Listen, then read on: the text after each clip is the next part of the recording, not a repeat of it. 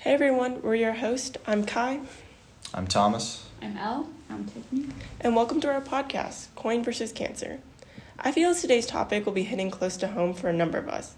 We're looking at the topic of cancer and how it can impact your wallet and how your family shouldn't have to choose between saving money and saving lives. To start things off, we're going to start with a story that demonstrates how personal this topic can be. Roughly 7 years ago, a woman named Melissa Taylor was diagnosed with cancer after a routine checkup. After treatment, tests, and hospital stays that had completely destroyed their family financially. Not only was it impacting them financially, but the bills and the treatment was starting to impact their relationships. Just after 3 months of her breast cancer diagnosis, Taylor's family was nearly $60,000 in debt. While it is very unfortunate to that family, her family's story is not quite unique. This situation could have happened to a majority of Americans. Did you know that in 2019, a widely cited report from the brokerage firm Charles Schwab found that 59% of Americans were just a single paycheck away from homelessness?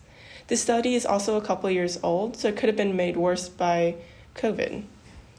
While no one wishes to be diagnosed with cancer, a majority of Americans are not financially set up to lose the main source of their income in their household for even a month, much less for the time required for cancer treatment.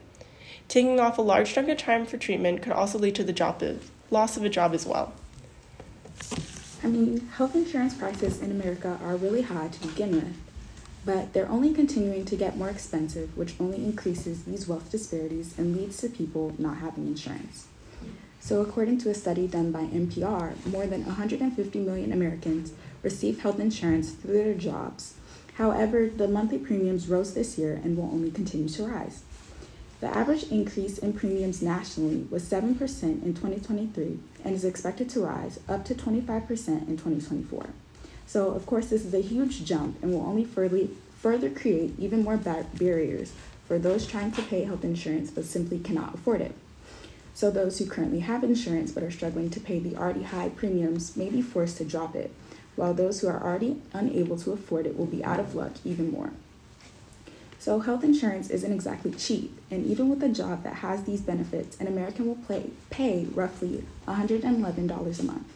So let's say their job doesn't include health insurance, or if someone loses their job. So on average, an American will spend almost $500 on health insurance every month. And on top of all the other bills required, some may believe that they're just healthy and focus on more important expenses for their house. Cancer and cancer treatment can cause a very significant financial burden on everyone, regardless of prior socioeconomic status. This is because more people are at risk for being seriously impacted by medical bills than they realize, because they are not aware of just how expensive they are. Most people might not tend to think of the worst case scenario or look into how expensive medical treatment can be, but significant debt burdens are often carried for years after medical care. More than half of debt holders report balances of over $5,000, while nearly a quarter, 22%, had over $10,000 in debt related to their cancer care. This could happen to any number of us. This type of debt stays with the patient and is not easy to pay off. Over half of those with medical debt related to their cost of their cancer care have been in collections. This means that their cancer treatment could have led them to bankruptcy. And those without access to insurance take on a bigger financial burden to receive cancer treatment. If even able to receive cancer treatment, families could be in a large financial debt for decades just to pay off their cancer bills. Between treatment, hospital stays, tests, and even transportation, the bills just keep adding up. And when you're trying to beat cancer, many times the expensive way is the only way. Avoiding these costs is just not an option, and with inflation aiding this increase, the burden will only continue to increase as well. Because patients don't want to burden their family, and so that their sick spouse can qualify for Medicaid, many people are getting divorced just not to be linked to their spouse's medical bills. For many couples, this is the only feasible way to pay for cancer treatment. And if the sick spouse ends up dying, they want to make sure their living spouse is not trying to climb their way out of the cancer medical debt. If disease is separating spouses and family for the sake of money, you know something has to change. Because of cost, a large amount of Americans die every year from refusing cancer treatment. Americans die each year because they are too late to go to the doctor.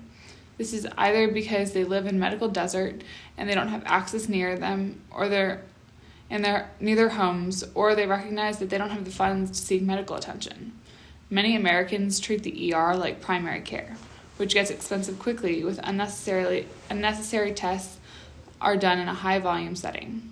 Some Americans refuse treatment entirely because they assume they are generally healthy and the price to receive an all-clear from a doctor is just not worth it. But when they do need medical attention, those routine appointments could be the difference between life or death. This should not be the loop that the American health system operates on.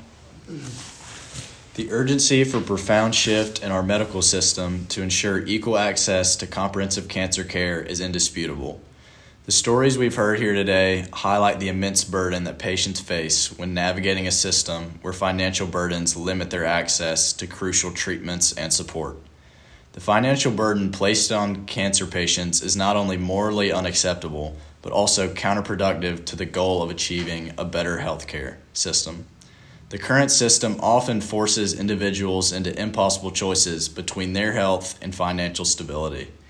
If Melissa Taylor had received proper resources and help navigating the high cost of insurance and the type of insurance that was actually valuable to her, it could have eased the financial burden put on her and her family. And if the cost of healthcare wasn't so naturally high, many Americans would not be as scared of serious debt. The medical and insurance system has to be changed, where Americans do not have to choose between selling their homes and sacrificing parts of their lives to receive treatment for cancer. We are striving to get information about cancer, cancer treatment, and expensive medical care out into the community. By educating the public about these financial issues with the current cancer treatment system for Americans, we can spark more discussions about the necessary change to help thousands of lives. No one should have to choose between saving money and saving their lives. As we conclude, I hope that this conversation has raised questions in your minds about the financial struggles of cancer treatment, and that it has advocated for a healthcare system that places human lives at the core of its goals instead of the current fiscal goals it holds. Thank you so much. We are Coin vs. Cancer, and we really hope you enjoyed listening. As we said in the beginning, we are Kai, Thomas, Elle, Tiffany. Thank you so much, and we hope you enjoyed listening.